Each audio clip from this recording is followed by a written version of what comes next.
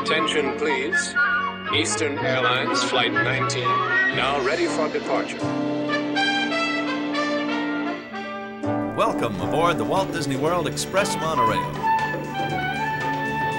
Now, ladies and gentlemen, we're entering the vacation kingdom of the world. There's enough land here to hold all the ideas and plans we could possibly imagine.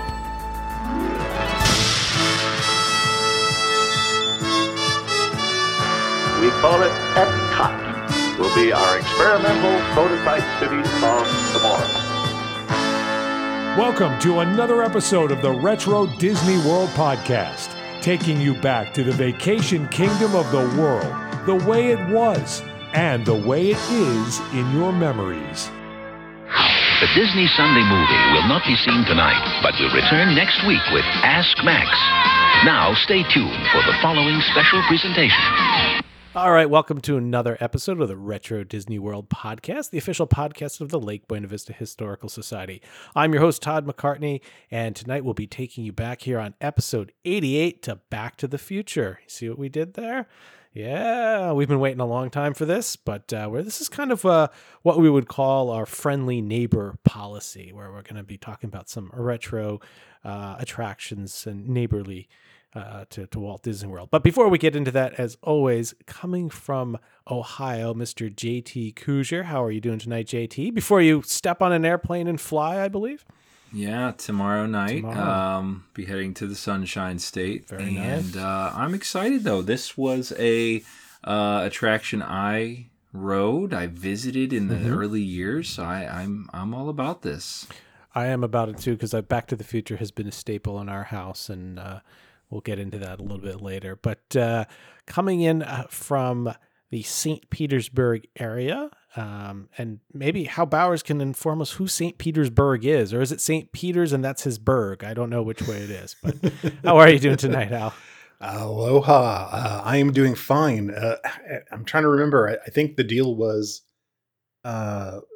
someone who was one of the early founders had family that was from St. Petersburg, and there was like a coin toss between the two guys that were kind of starting up this area of who was going to get the naming rights. Oh. And the St. Petersburg person won, and I think the other one ended up being Dunedin or something, which was a Irish name, or Scottish name. So we ended up with St. Petersburg here. Or was it? No, sorry, it wasn't St. Peter. It wasn't Dunedin. It was Hal will be back next month with the actual answer. I'll figure out the answer. Okay. It was in Gulfport. It's not somewhere. Anyways, that's how we got St. Petersburg. There we go. And coming in from the city of brotherly love, Mr. Brian P. Miles. How you doing tonight, Brian? I'm fantastic. Here in Bluebell, Pennsylvania, which was originally Pigeontown, Pennsylvania, in the pre-colonial times, I guess in the 1700s, before George Washington made it through. But we've been Bluebell for the last, that's one of the villages in town, and that's our post office, named after the bar, after the tavern, the Bluebell Inn. So I might be the only one that lives in a town named after the bar.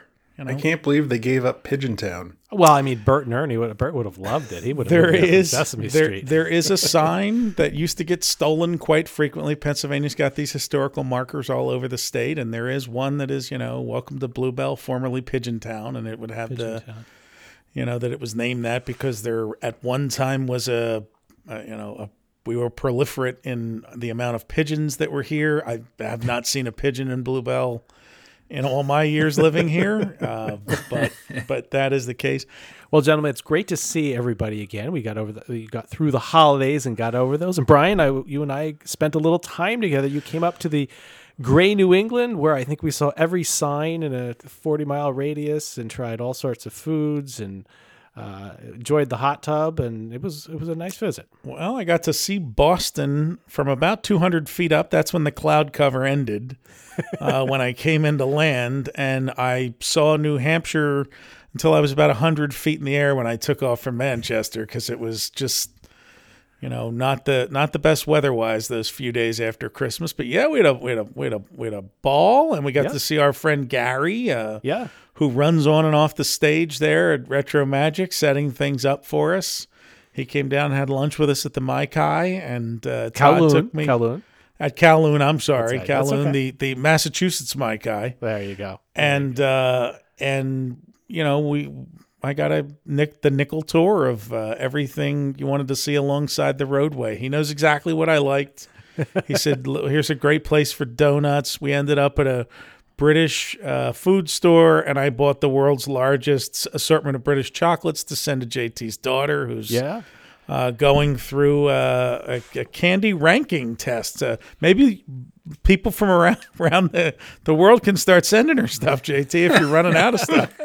Yeah, a little what's the word? A little context here is we were in the store one day and she goes, "Dad, what's a candy bar?" And not that there were like vegan anti-sugar people or something. Like she's had candy bars. She just didn't know what the concept of it was. So we went through and we've been just getting candy and she rates it and I have a whole list going. And so we try various candies, and Brian and Todd, they send a big box. It's funny, you know, you can tell your kid's spoiled. Like she's looked at it and she goes, she was very excited, but she also was like, "Oh, cool, okay," and on to the next thing. It wasn't like a shock because you've done it before. So she's not going to do like a YouTube channel where she tries candy bars anytime soon. No, because we're also running out, and it's half the time she's like, "Nah, give that a 9." I go, "You gave the last one a 9." She goes, "Well, it's still good. It's just they're all good." The ratings are not exactly a little subjective. No, so I have to go back and be like, "Yeah, you gave Mr. Goodbar a 9. Was it as good as Mr. Goodbar?" Or that type of way. She's the Dave Portnoy of chocolate of candy bars. Yeah, that's it. Yep. Brian, you and I think we ate every 3 hours and we lit a cake on fire with rum. We did all sorts of stuff. We did buy a Christmas pudding and light it on fire, and it was a very, very nice break. That week's always a little. I get stir crazy because we're there's not a lot of work to do at the office, and I'm just kind of hanging out here. So it was a nice time up there. And good. I'm glad you enjoyed it. So I've now been to everybody's house but JT, so expect me, any day now. You might just show up, so be ready. Right, while you're gone tomorrow, he's just going to break in. Well, the funny thing is, about a month ago, maybe on my Instagram feed, some pizza place in Akron popped up, and I'm like, man, this looks awesome. And I sent it to JT, and I'm like, this place looks great. And he's like, that's actually like the only place I would take you if you came to Akron. Yeah, it's a well-known Akron tradition, Luigi's. It's big time. It's cash only, and the line's usually out the door because there's no seats, and they've got a vintage, animatronic bandstand in there and all that stuff. So, but they look like a great red gravy joint. So, oh yeah, all right. Well, JT, we will pass it over to you. Now we're done with our general banter and introductions, as always. JT, you go out and fetch the mailbag, and pretty full this month, and I think you've got some interesting things to talk about, too. Yes, lots of stuff related to our last episode, which I thought was good. First one was from Jason Burley. We're getting right into it here. Jason said, "Hey guys, really enjoyed the latest episode on Hollywood Eats." If you guys remember, that was our last episode, I believe, where we talked about all the food and dining options at the Disney MGM studios in the early years. He says one of his favorite little touches at the 50s Primetime Cafe was the dessert menu that came to you via Viewmaster. You'd pull the little lever on the side, and you'd see the pictures through there. This was back in 2009, so they don't do that anymore. It says, "Brian, our family still mourns the loss of starring roles as well. Such a great hidden gem with great sandwiches, and of course the giant Butterfinger cupcake. Keep up the great and always fun to listen to work." And Brian, you replied to him and just said, yeah, the Viewmaster was not an original thing, right? Well, right, because every time they would change the dessert menu, they'd have to get new ones made. So it was I believe it was a 2000s thing, but it certainly went away by the time of COVID. They did not want people handling the same viewing thing to see what the desserts are, and it lets them change the menu more often now. Sure. Yeah, it's a good idea, but yeah, those custom Viewmaster slides probably add up if you're changing them frequently. Okay, next up is Roderick. Roderick says, "Hi guys, I love your podcast. I discovered it last year and listen while I'm on the treadmill at the gym." All right, well, here's to you, Roderick. Hopefully you're getting a mile in right now or something. I have a question I hope you can help me with. He lives in Jacksonville, and since 1974, his family would visit Disney World at least twice a year. On one visit, I assume around 1981 or 82, Disney had a special Florida resident preview of Epcot. My father signed us up at City Hall, and we were told to meet at the TTC monorail station after park close. When we were then ushered into the monorail to Epcot. We disembarked at the Epcot station, and Disney gave a presentation at the station. From what I remember, there was music, dancers, and spotlights on each pavilion as its theme music played. My mother does not remember this, but my sister does. Am I crazy, or did Disney do something like this before the opening of Epcot? Maybe you are crazy. Man, that is a fascinating thing, because we know that tour existed where you went and took the monorail over to... I always thought it was just like a loop. They just drove around. They drove around. You got to get off at the platform. I know we had someone write in, and I don't recall ever hearing anything about any kind of presentation there. Now, well, he says after park closed, though, so it had to be dark. Yeah. Now, having said that, if you signed up to see this at City Hall and you went through the Epcot Preview Center, there was the model that did light up and, had music that played that explained probably, what the different pavilions were. So maybe he's just mashing that up. I'm not saying it didn't happen. I'm just saying I haven't heard of it happening, but it could be true. The dancers part is the part that really gets me. Because could you imagine, you're a dancer and you're out there, all day? Was it like Billy? What's his name? Billy Flanagan? Was that Billy his name? Flanagan. Up on the platform? Flanagan, get on the platform! And Ray's up there too.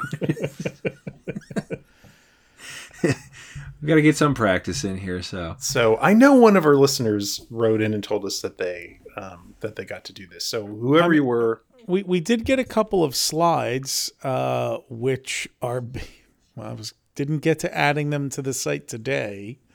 But we got them a couple of months ago, and Todd and I both worked on making them presentable because they were like taken at twilight. But we know they used to run the monorail to the platform so you could get out and look at Spaceship Earth and see the big construction site. This was the first time we ever got photos of it, of somebody actually there taking pictures of the construction site in 1981. So it did happen. I just think you're probably meshing two memories, is my guess. But who knows if they happen to be there on some big press? Well, it could thing, be. Did your dad work for one of the sponsors, or did you just get swept up in a group of GM executives and nobody noticed that your family was along for the ride? Now, he did say Disney had a special Florida resident preview. Yeah, that could be something. Well, I remember the ticket said something about Florida resident on it. There are those silver tickets, and some of them say Florida resident. So who knows, right? All right. Anything is possible. Few more or less. Blah.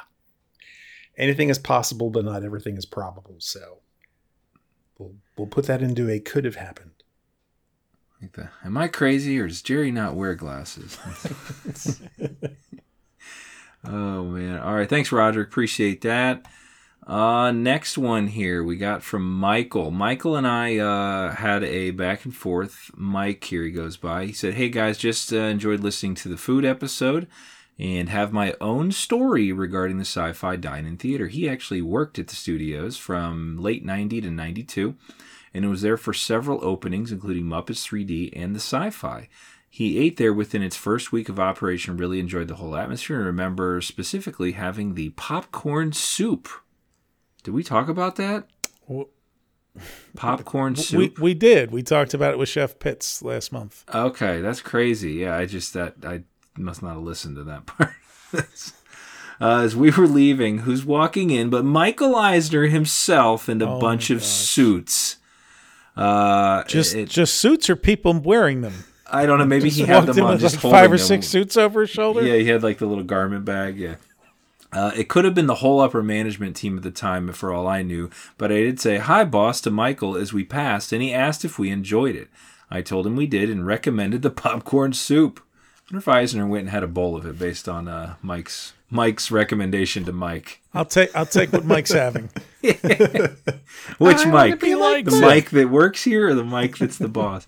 He says, this was one of several brushes with fame I had while working there. You've previously included on the podcast my story about Wolfgang Puck making my pizza order. Salmon, right? Didn't he make him a salmon pizza? Oh, yeah, some sort of. And then he did write me, and he says, maybe one day I'll share a story how one of the new kids on the block cut me in line in front of me at the commissary salad bar.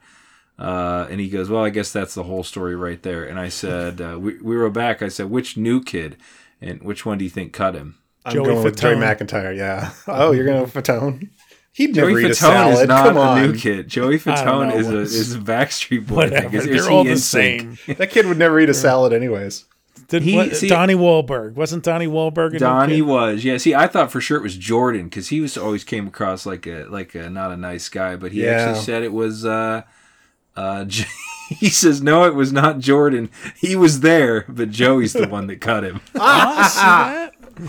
Joey, what was Joey's last name? McIntyre. Was it McIntyre? I think so. All right. Not Joey Lawrence, right? Edie's son. All right. Well, thanks, Joey Mike. Bishop. We appreciate that. All right. We're moving through here. We'll keep it going. This is from Steve. He says he's been listening faithfully since 2020 when he found us because of our Pleasure Island episodes. As a former Disney college programmer who spent the entirety of the summer of '99 at the studios as a guide for the backlot tour, he has to correct our notes on what is now Pizza Rizzo. That was once the location of the Toy Story-themed Pizza Planet restaurant. He thinks Hal mentioned the building was once used for AFI props, which is also incorrect. The AFI props were showcased at the end of the backlot tour where the tram part of the attraction offloaded guests. He remembers because as the summer temperatures approached 100 degrees, we cast members always made a stop at AFI to check out the What About Bob puppets and cool off in the AC. Keep up the good work. I love what you do. He looks forward to the final Pleasure Island episode, Hal. When I read this email before Hal answers, there's a scene in Star Trek VI, The Undiscovered Country, as their Kim Cattrall as a Vulcan is piloting the Enterprise out of space dock. Captain Kirk orders her to go 1/4 impulse, and she says, may I remind you that regulations say only thrusters while in space dock. And Nichelle Nichols as Uhuru just goes like, no, you shouldn't have said that. And that was me when I read this email and said, I'm sure Hal's going to correct this fella. So we had some back and forth. And what I will admit is calling it the AFI putting AFI on it was incorrect.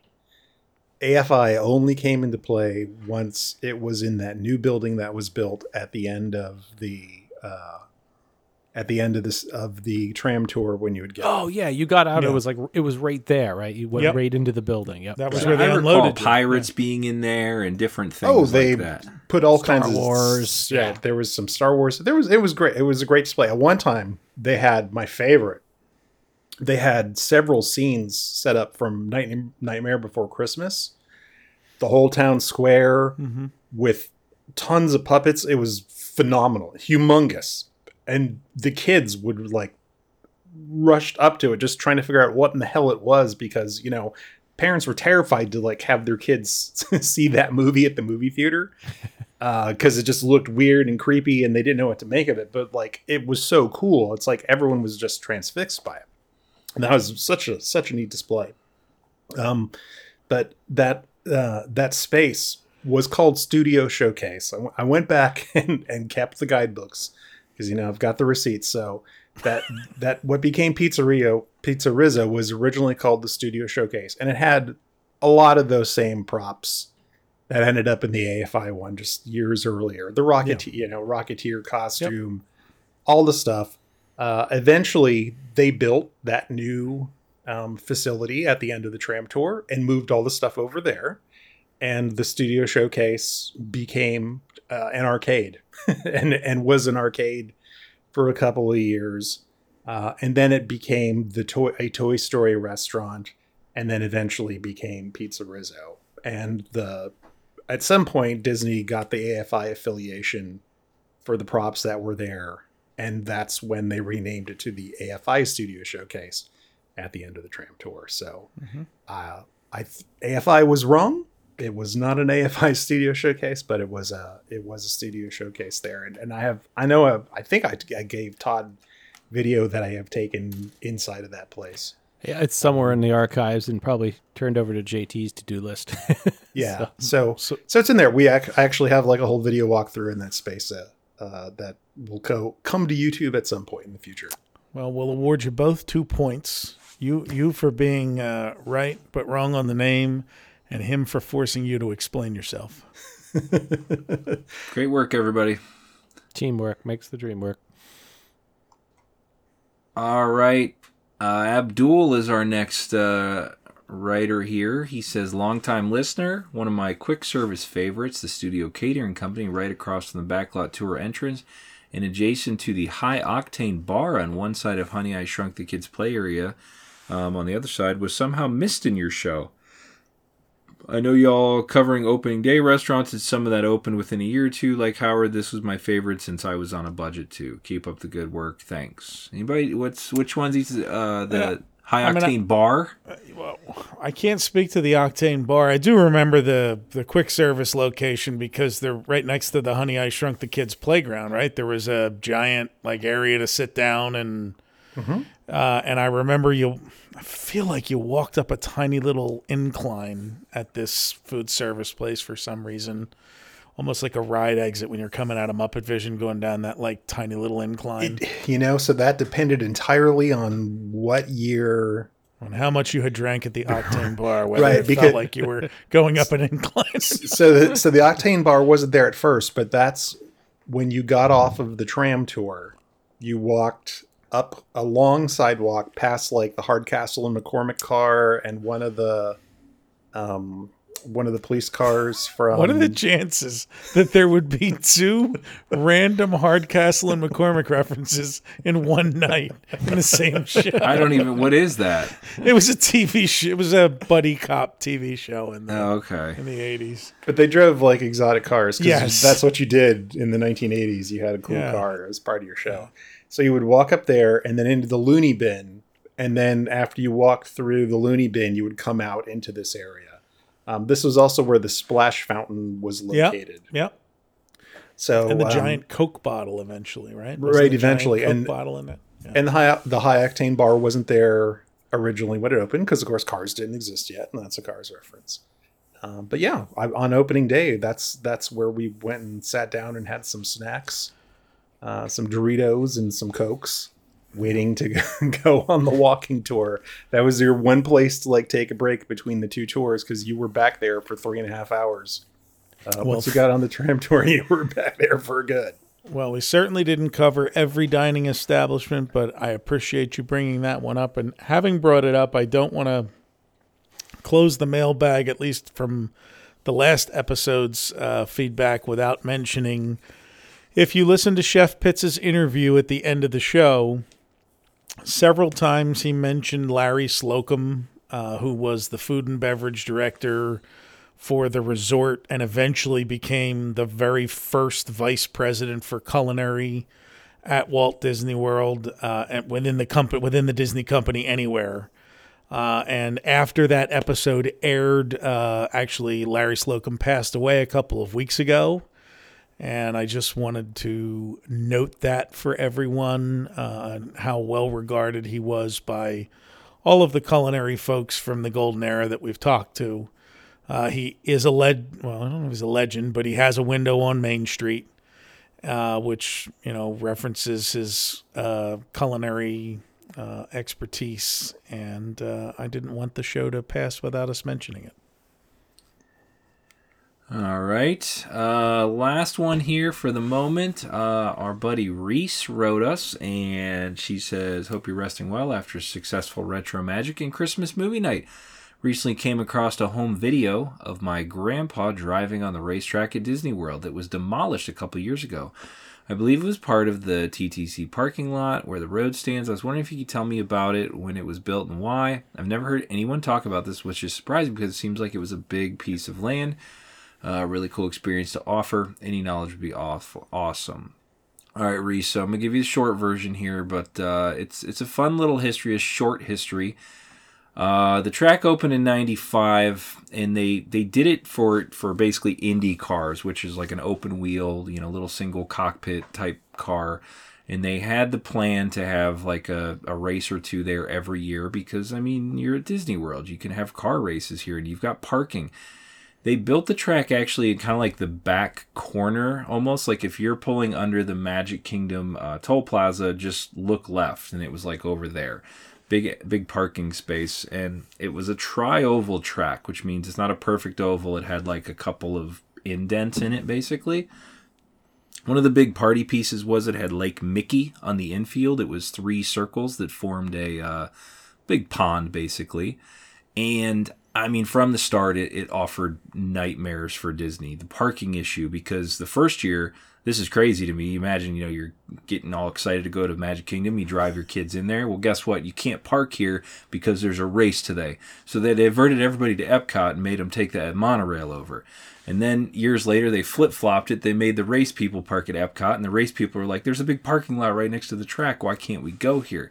The other great story I heard is, which I can vouch for this because I've been in the position where I've heard this. If you were staying at Wilderness Lodge, which was a deluxe resort, at the time, probably $200 a night, I don't know, roughly, all you heard was racetrack noise, cars, everything. Yeah. And the Indy cars are a more high-pitched tone. They weren't NASCAR style, like a deep rumble, but you still heard them. So like people are like, I dropped $3,000 on this trip, and all I hear is race cars. And it wasn't just race day. There was qualifying, there was practicing, there was testing. It just never ended. And Disney, I guess, took a bath on it because they were just comping rooms left and right to people because of the noise. I heard a story of one guy. He would plan his trip for race week because he knew he would get it comped if he complained. So you think of all the losses on this. So then they quit with the racing for a number of reasons. This track was built in an era which it wasn't illegal, but it was before the current soft safety barriers they have now. So there were a number of wrecks and injuries, which that really wasn't why it shut down or anything. But that happens in racing. I think it just was a bad feeling for Disney to have that happen.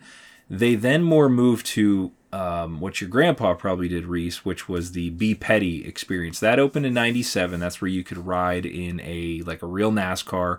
You could do ride-alongs. You could do driving it. They had an IndyCar experience that opened in '08, and then they opened exotic cars in 2012, which was more like Ferraris, Lamborghinis, GTRs, that sort of stuff.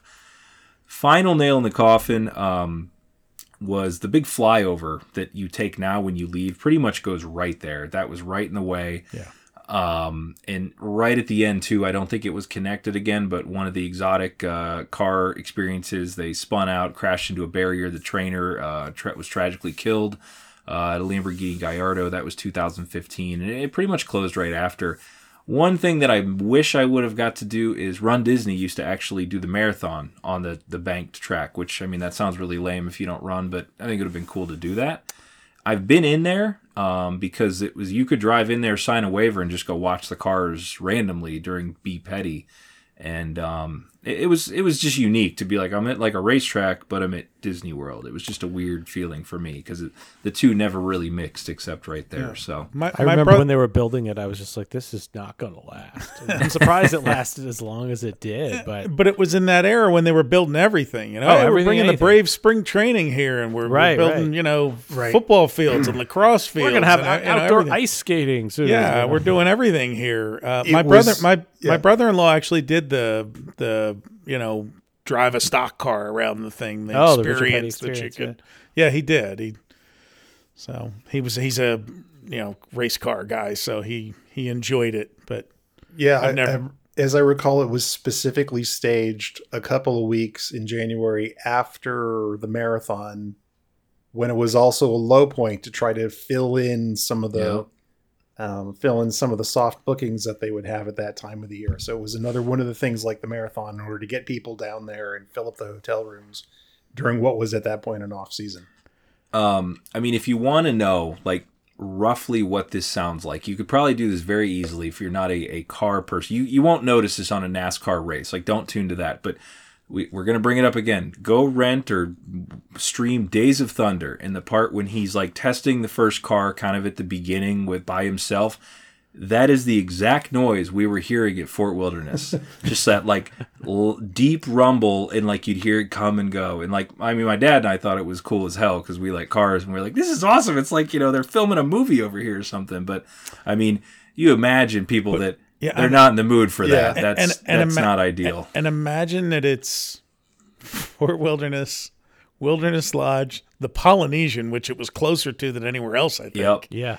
The Grand Floridian. I'm sure you heard at the Contemporary. Probably too. at the Contemporary too, but maybe not as much with the concrete insulation, and you could be on the far side, and people don't really open their windows there or anything. But I mean, just imagine like your most expensive properties all hearing this all day long. And that was only one car we heard. I can't imagine a race day. I mean, you could tell it was just one, but like a full-on race day, the noise doesn't stop. I mean, it is constant. I'm 3.5 miles from downtown, and we have a Formula One race every year. And for that weekend, all you hear is like all day long. And I'm 3.5 miles away. Manatee's knocking on his door. Right. Let us in. They're like, knock that off. Give us some fresh water and cut that out. So I cannot imagine being right next to it like that. How loud that had to have been.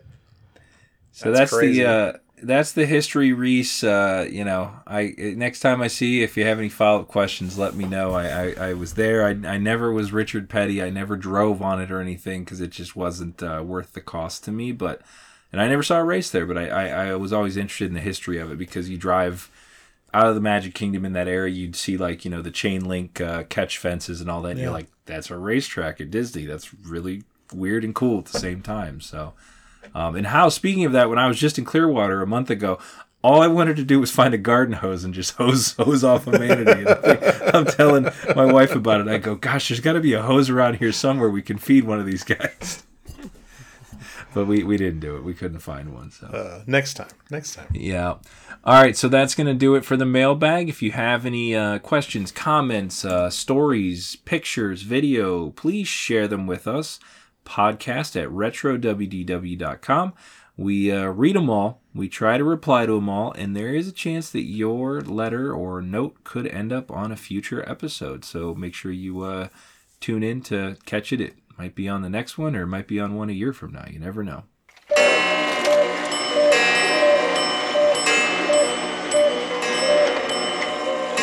those white clocks I hear? Yeah.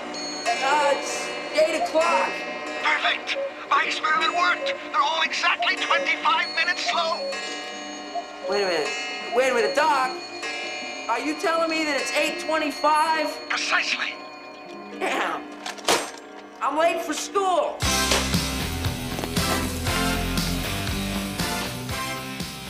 All right, well, it's time for our main topic. As we said at the top of the show, we're going to be doing a little bit of Good Neighbor here, where we're going to take a trip down I-4.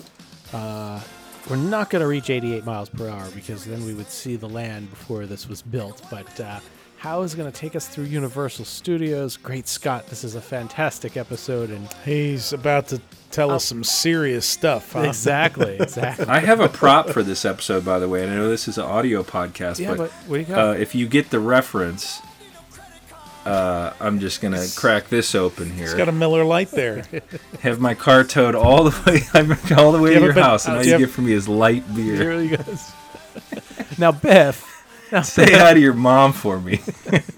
There's going to be quotes and references. And I was at the store at some point, somebody's going, whoa, this is heavy, Hal. The funny thing is, he held that up, and I was like, that's not the kind of beer he pours into to Mr. Fusion. With the No. That was a Miller High Life. That was a Miller High Life. That's right. I'm going a deeper cut from the startup. Actually, I have my Mr. Fusion here. I'll have to get it. My little Mr. Fusion. I was expecting Todd to be drinking a Pepsi free right now, and for Brian to have a What do you mean free? To be honest. Give me a tab. You want a Pepsi, pal? You're going to pay for it. All right, give me a tab. What do you want a tab? You haven't paid for anything yet.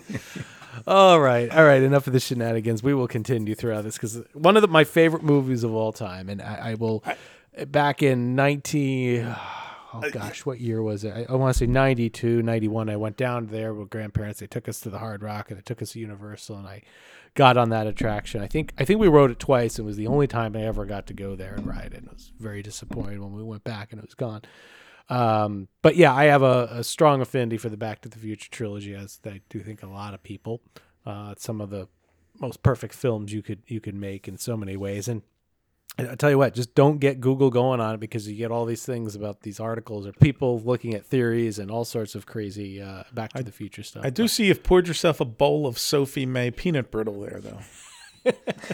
Well, Uncle Joey didn't get out of jail. I'm going to bring the cake later. We can have that.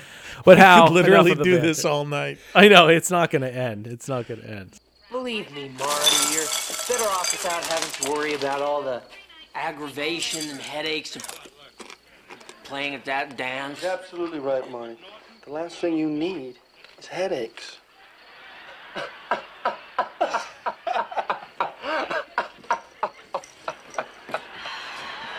Kids, we're gonna have to eat this cake by ourselves. Your Uncle Joey didn't make parole again. So I don't know if there's anybody out there that hasn't seen Back to the Future, but if you haven't, the short premise is that there's a young teenager by the name of Marty McFly, and he has a friend, Doc Emmett Brown, who's kind of a very eccentric inventor in town, and Doc converts a DeLorean, which was a very unique car for its time in the mid-'80s, stainless steel body. Wait a minute, Doc. Are you telling me that you built a time machine out of a DeLorean? The way I see it, if you're gonna build a time machine into a car, why not do it with some style? Besides, the stainless steel construction made the flux dispersal. Look out!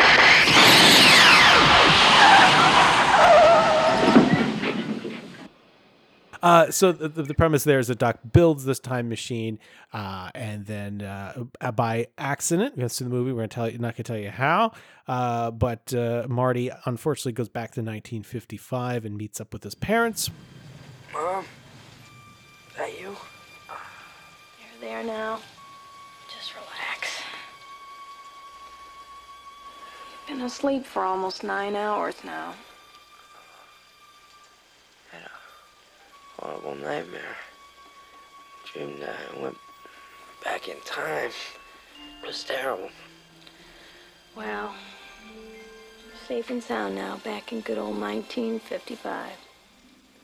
1955? Accidentally his mother starts falling in love with him rather than his to-be father, so his family starts to fade from the future, and he has to get his parents to kiss to get back together to ensure he protects himself from actually being there, because... Look! There's a rhythmic ceremonial ritual coming up. Of course, the Enchantment Under the Sea dance. They're supposed to go to this. That's where they kiss for the first time. All right, kid. You stick to your father like glue and make sure he takes you to that dance. There were 2 sequels, where Marty goes into the future, and then also that Marty goes and Doc go back to the old Wild Wild West, 1885. There were not supposed to be 2 sequels, but the first was so successful that it said the end originally in the original theatrical release. It said the end. When it came out on video, it said to be continued, because by that point they had decided to this was good. Go ahead and make the sequels, plural, and film them at the exact same time for 2 and 3. The actors' convenience. Because Michael J. Fox, who was Marty McFly, big star on Family Ties, the television series, and attempting to branch out into movies at the time, and Christopher Lloyd, who played Dr. Emmett Brown, was an in-demand actor as well. So they just decided, let's lock these all up and do them right now. And I won't ask for everybody's ranking on them. I mean, if the original is by far, I mean, they're all good, but the original is as close to a perfect movie as you get. Yep. Yeah. And there's a bad guy too, right? There is a bad guy, Biff Tannen. He's your typical bully. I mean, that's who he is. He bothers the family, it seems like, at every turn in every generation. A Tannen does somehow, it seems like. Hey, I'm talking to you, McFly, you Irish bug. Oh, hey, Biff. Hey, guys. How are you doing? Yeah, you got my homework finished, McFly? Well, actually, I figured since it wasn't due till Monday. Hello? Hello? Anybody home? Hey, think, McFly, think. I gotta have time to recopy it. You realize what would happen if I hand in my homework in your handwriting? I'll get kicked out of school. You wouldn't want that to happen, would you? So if you haven't seen it, go pause this, go watch the trilogy, come back. Actually, you only have to watch the first one. Yeah, you really only need to see And what's the good first about one. this and why, I thought this, that movie, you can tell, was probably my favorite movie as a young preteen. And then the fact that they go, guess what? You can come to Florida and do a whole ride based on this. And you were just I was so excited to see this and do it. That is the same thing that the 4 people who loved Avatar said. Oh my God, I can go to Pandora in Animal Kingdom. All 4 of them. And we can get a tail. I can get a tail finally. I get a little thing for my shoulder. Right. I can shoulder banshee. I can go to Fruita Bowls cafeteria over here and get a bowl of noodles. Just like I'm in space. Just like eating Pandora food. That's right. And you still can't get unobtainium. They don't have it in the gift shop. So it's the most expensive, perfect environment nobody ever cared about. Next to Galaxy's Edge. But I digress. Universal invites us to ride the movies, as they would say. Yeah. Absolutely. I think the big thing is that this movie was a massive, massive hit. It opened at number 1, held that position for 3 weeks, dropped to number 2 in its 4th week against National Lampoon's European Vacation, and then went back to number 1 for an additional 8 weeks. Wow. So it had legs. I mean, it dominated that year. I mean, it just dominated 1985. Dominated it. And, Huey Lewis and the News, it's like the 2 songs that were in that movie, Power of Love and Back in Time were huge radio hits. It was just such a big deal. I'm afraid you're just too darn loud, Hal.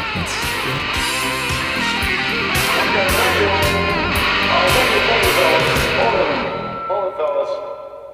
I'm afraid you're just too darn loud. Next, please. Pepsi commercials. There were Pepsi commercials from the movie. What's interesting is that merchandising came a lot later too. There wasn't, you didn't see the toys and all that stuff. It didn't hit that.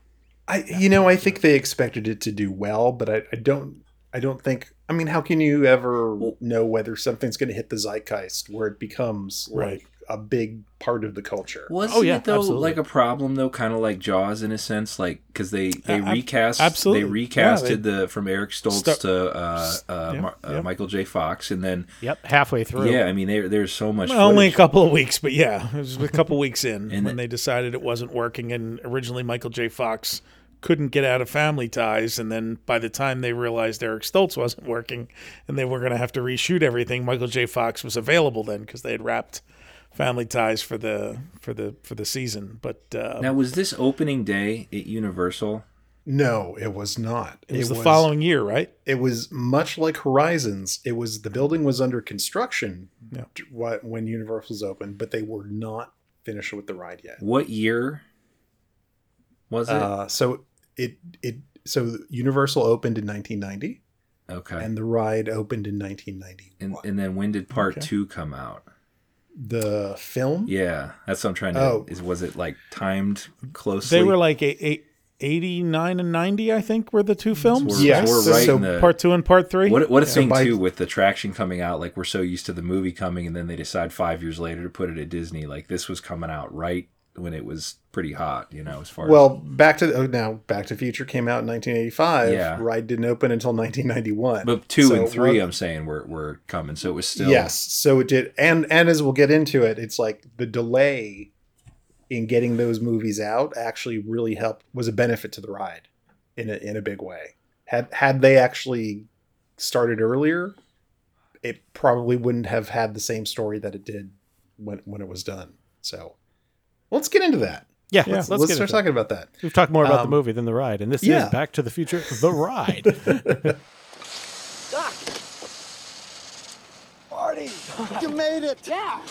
Welcome to my latest experiment. This is a big one, the one I've been waiting for all my life. Well, it's a DeLorean, right? Bear with What me, did you Marty. do? All your questions will be answered. Roll tape. Okay, and we'll proceed. Doc, is that a Devo? Never mind that now. Never mind that now. Not now. Not now.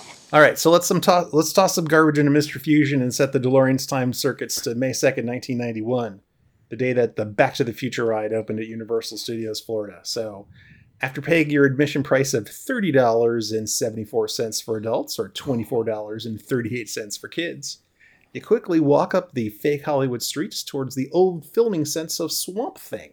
And directly across the lake from Jaws is a massive 6-story building which had been under construction from the park's opening day but is now open. As you pass the Animal Actors stage and the International Food and Film Festival restaurant, you can finally see the building clearly. The Institute of Future Technology is open and visitors are streaming in to see all the amazing things that Dr. Emmett Brown, founder and chief inventive officer, has been working on. Thank God it's open because Jaws is closed because it didn't work. They were fixing it. That building is so pop 80s, early 90s with the colors and the design. It the is glass block. Glass block, like yes. 18 feet of it. It's just huge. Oh my God. I love that JT says that as there's a glass block window behind It's my basement, yeah. I love it. I need to glow There was also a neat gag across the street. If you remember when Universal opened, they had these basically picture spots where they would have these like forced perspectives and different things to like make your pictures look. So there was across the lake, there was a model of a space shuttle on this apparatus. And if you stood in the right place and stood your family in front of it, it looked like the Institute of Future Technology was actually a space shuttle launch pad, and the space shuttle was sitting on top of it. So, anyways, Todd's got a picture of it. There it is. There you go. My grandmother cut off the top of the launch pad, but she got a very good shot of Todd and his brother. Exactly. Wait, that's real? There was a space shuttle on top of that? It's just the forced perspective. It's perfect, though, isn't it? It's amazing. It looks great. I'm so confused. The Norwegian flag is very prominent here. The Norwegian flag. Yeah, well, it's the International Institute. You know. So that area was called Expo Center or something, and that was the theme. So you had the Institute of Future Technology. You had the International Food and Film Festival, which was like their quick serve restaurant. Actually, it wasn't a quick serve. It was a frickin' forever serve from the times that I went there. But it was a cafeteria style. And then the Animals Actor stage and E.T. were all part of this like expo. It's so funny that Todd's like, oh, it just screams late 80s. Because it literally looks like they took the paint left over from Wonders of Life and just slapped it on this building. It was on sale over at Sherwin-Williams. We got it at property control over at Disney. So as you enter the twisting outdoor queue that's shaded by many ramps leading upwards, you can't help but notice the many, many televisions running videos that give you the history of the Institute and Doc Brown. He's on his way back from the year 2015, and he promises to take us on our own time travel adventure one day into the future. But as we make our way through the queue and up the ramps, not is all as it seems to be. Biff Tannen, the villain of the Back to the Future movies, has stowed away on a DeLorean piloted by an Institute team conducting an experiment in 1955, and he has returned to the present to cause trouble and get his revenge on Doc Brown. Okay, so I got my first time problem here. When was this supposed to take place? What year? The year that you're there. 1991. But the last DeLorean was destroyed at the end of 3, so... What DeLorean did he steal? Was that ever solved? I feel like he mentions something about it. Like, well, he says it because it's a special modified DeLorean, or he has. Is that what it is? He made another. But he does have the 2-passenger one there. But again, here's where we go. This attraction was under development before the events of Back to the Future 2 and 3 took place. Right. Oh, were they? They didn't know when they started doing this that DeLorean would be destroyed. Before we solve Todd's time continuing problem for him, can I jump back? You mentioned the ramps to get up there. Yes. And I just want to say on behalf of chubby, out of shape people like myself, they really made you work to get into this ride. Like it was, like I felt like them people to climb the Matterhorn at Disneyland. Like by the time you finally got to the ride entrance. And you would and the line would take a long time when it first opened up, especially when the lines are huge.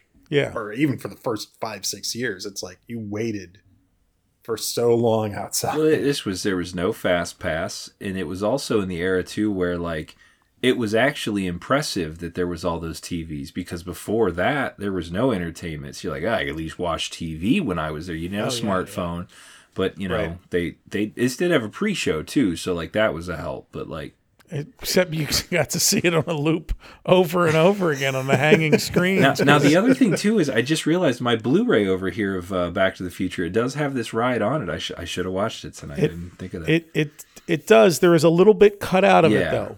Mm-hmm. But it does have the ride footage is out there as a I think was it the 25th anniversary edition or 30? I think so. One of the editions included it.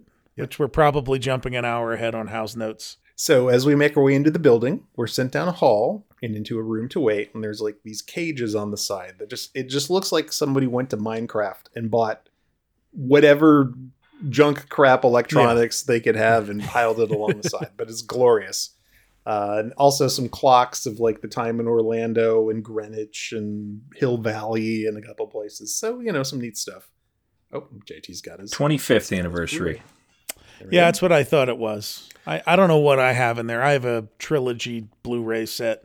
And so after we wait for a little bit at that holding point, which is exactly the same way that The Simpsons works today, you're sent down a hall past a bunch of doors of, people that work at the Institute and other places into a little room to wait.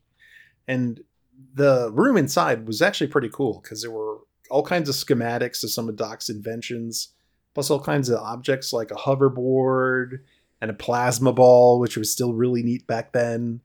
One of the Save the Clock Tower flyers was like up on a bulletin board inside behind glass. So it had a lot of really great references to the movie. And then a television comes on and Doc Brown continues his presentation. And he tells us all about his greatest invention, the 8-passenger DeLorean time vehicle. And as he's telling us about that, Biff sneaks into the office and hits a switch, like breaks a switch with a monkey wrench, triggers an alarm, and it drops steel bars around his office, trapping him inside.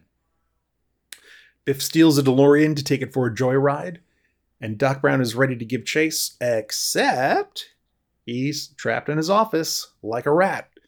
And then he remembers he can have us, the volunteers, get into the 8-passenger DeLorean to act as navigators while he steers by remote control. Here goes the trope of that you have to get it. This is the same thing as Countdown to Extinction. You're a volunteer. Right. We really don't we could control this thing all by ourselves, but we just want you to go along for no reason. We're going to put your life in jeopardy. It just doesn't make sense. Right. It's always bothered me. I'm like Pee Wee Herman at the Alamo. Oh, come on. And here's the deal now, if we can do this and we can bump into Biff's car while going 88 miles an hour, it'll create a time vortex and it'll send both cars back to the present day and back to the Institute, saving everybody. So that's it. That's our mission. We got our mission. We got to do this. Oh, by the way, in case you're wondering how do we find Biff through time because he's jumping through. Good news.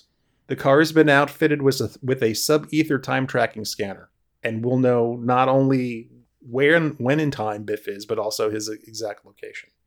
So we got that covered. It's all good. All right, so we're good. Yep. The door opens up. The door opens up to the adjacent room, revealing the DeLorean. And as a Back to the Future fan, that is such a cherry moment of the gull wing doors, and you're like, oh, I get to get into the DeLorean. Even though it had no glass and no roof, but it still didn't matter. Listen, Todd, you had to enjoy it at that age. Come on. Are you kidding me? I was just over the moon. It was the convertible model, Todd, because when you know what's going to happen in the future, you only go on sunny days. So there's no need. There's no need for the glass. Right. Yeah, why travel to the future on an unpleasant day? First, you've got to get out and change clothes. Right now, it's pouring rain. Wait 5 more seconds.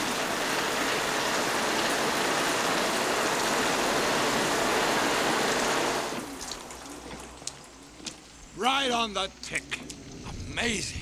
Absolutely amazing. Too bad the post office isn't as efficient as the weather service.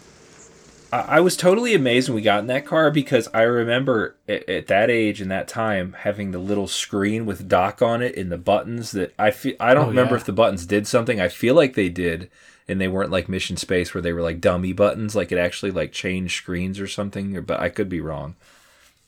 Yeah, I don't know. It was fun, and having the flux capacitor right there in the front where you could see it instead of in the back. Yes. You were just like, oh, this is authentic. This is the real deal. This is some and the fact that you had the stuff time right here. circuits and this is where you are, this is where you're going, this is where you It had that display. It had all the good stuff. Some speakers, stereo speakers, everything you needed. So you climb in, the lap bar comes down. They perform some last minute system checks.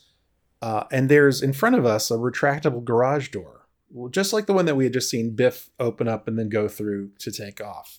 But when it's time for us to go, instead of moving forward through the door, the car lifts off vertically. Yeah. And we rise up into the air through a puff of smoke, and everyone's just like, whoa, we're flying. This is the best thing ever. And if I recall, when you went up, didn't the garage door drop down a little bit and then they pushed you out? Or did you just rise up? I think you just rise up and kind of come forward a little bit. A little bit, right. Because I think the door dropped went down because they had to be able to pivot you. So, because right as you hit the top, you do your first lurch backwards and you accelerate to 88 and you make your first jump through time. Yep. So as the physical smoke in the room is kind of that buffer between the screen and you, because you couldn't see that you had moved up into the screen. So by the time the smoke is fading away and the screen is on doing the time travel effect. Right. It's all happening very organically. So there's not like this cut between you in the car and then it just seems very natural. That smoke covers a lot of stuff as the ride goes on. It was it's really helpful. Yep. And so we accelerate to 88 and we make our time leap forward to the amazing year 2015. Because that's, that was a future right there. So thanks to the sub-ether time tracking scanner, we arrive in Hill Valley just moments behind Biff, even though he had a head start. So this is a thing that you'll see over and over again, even though Biff gets to take off in front of us because we've got this sub-ether time tracker, we can come in kind of right behind him and parallel to him when we jump back into his time stream. It's funny. That's definitely something they had to put in there because otherwise I know there'd be a lot of people. It'd be worse today if it was on Twitter because everybody would be figuring out all the time warp challenges of this. Well, you would show up and like Biff would be gone, and how the hell would you ever find him? Right. Like realistically, this guy's got like a minute and a half head start. How would you ever through all of these things? It's the Battlestar Galactica thing. Oh, they warp someplace. It's like, how are you supposed to know where they are or when they are? Right. So we end up in Hill Valley, 2015. We kind of fly through a previously unseen part of the city, narrowly avoiding a collision with a tanker truck. We enter the courtyard square and we see the famous clock tower. Biff takes off down a side road. Doc's crazy piloting crashes us through a glass Texaco sign. Extremely realistic. Yeah. And it's a good thing we're in the convertible, and yet none of the glass hit us, so that was fortunate. And then we go down a side road, we crash through another sign, and go through a residential. And all these sign crashes are covering edits in the film where they need to transition from like one model setup to another model setup. We go down a side road, crash into another sign, and then we go to a residential area. We make like a weird, quick little time jump for some reason. I think just because they didn't coordinate it well. And then we head back into the courtyard square and we see Biff take off into another time. Crazy Doc's piloting skills crash us right into the famous clock, and there's these gears and these mechanisms of the clock following around us as we head off to the next place. And all while this too, don't forget you've got the speed indicator up on the dash, and that's changing too in sync. Right. You see the Jaws. I love it. You see the Jaws marquee on top that of marquee. Yeah. And then we end up in the Ice Age. It's still Hill Valley, except everything's cold, icy. It's icy. Yeah, exactly. We're a million years in the past. You can tell because the clock says 0000 on it on the year. I guess there was no negative thing on the LEDs. Biff plays a game of cat and mouse with us in the ice caverns, and then he takes off once again for another time destination. Our car stalls, and we begin to drop down this kind of big giant ice cavern, but fortunately Doc is able to remote start the car again, and we go backwards, hit 88 miles per hour, and we go forwards in time while traveling backwards in the car. And then we end up in primeval Hill Valley, where there's a giant volcano that's erupting in front of us. So we follow Biff into the erupting volcano, and we see a dinosaur, a T-Rex, and we narrowly avoid his tail, and we glide forward, and then there's a second T-Rex. And that dinosaur smashes his head into Biff's DeLorean and kind of sends it off spinning. And when we get too close to his mouth, the dinosaur swallows us up whole. And it's interesting because that gag is actually continued in the Simpsons ride, where baby Maggie eats us in the same way. So that the reason she does that is an homage to the Back to the Future ride that was there before. Somehow we're able to back out of its mouth and escape.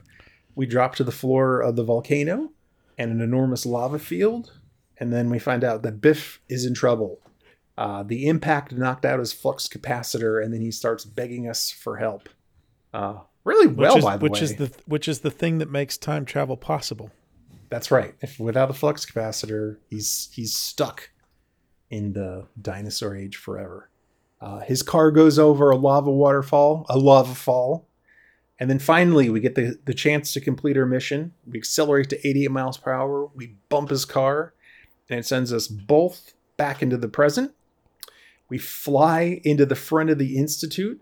We crash through a large Back to the Future sign, which, of course, isn't there in real life. The building is a model of the building that we go into, but it doesn't look exactly the same, but I guess close enough. Who's counting? And then as we crash through, we see Biff's car kind of slide in under ours. You know how, just so you know, in Soarin', when you land in Disneyland at Christmas time, but you're in Florida, that's actually an homage to smashing through a Back to the Future sign that's not there.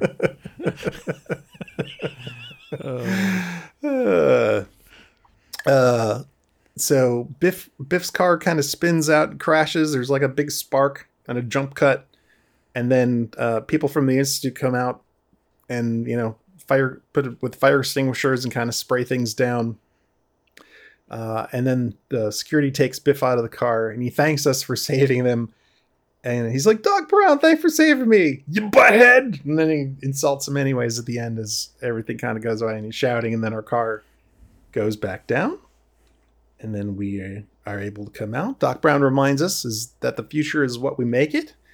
And that he tells us, and I love this bit, and I don't know how many people caught this. He tells us that he's returned us to the precise time that we arrived to start the adventure. So we have to get out of the room quickly. Otherwise, the doors will open and we will meet ourselves as we walk in to get into the ride. That is so brilliant. Yeah. I think that was if you lingered, I think a little bit long in the hallway, that was one of the things that was timed out to play to try to get you to get your stuff and go. That's absolutely brilliant. Really, really nice little bit. So how did we get here? So obviously film, huge hit. Everybody loves it. But what's kind of interesting is there was a real kind of start-stop in how Universal Studios came to be in Orlando. So MCA, who was the parent company at the time of Universal, had actually dropped its 1984 plans to build a studio tour on the property that it had purchased in Orlando. But a chance meeting of a giant ape and an even bigger film director would end up setting plans for Universal Orlando back into motion. And I actually managed to stumble across a 1984 plan of Universal, and it was very much like the California version. Yeah, I was going to say we should probably mention the California Studio Tour, which is a hybrid working movie studio that they added a theme park element attraction to.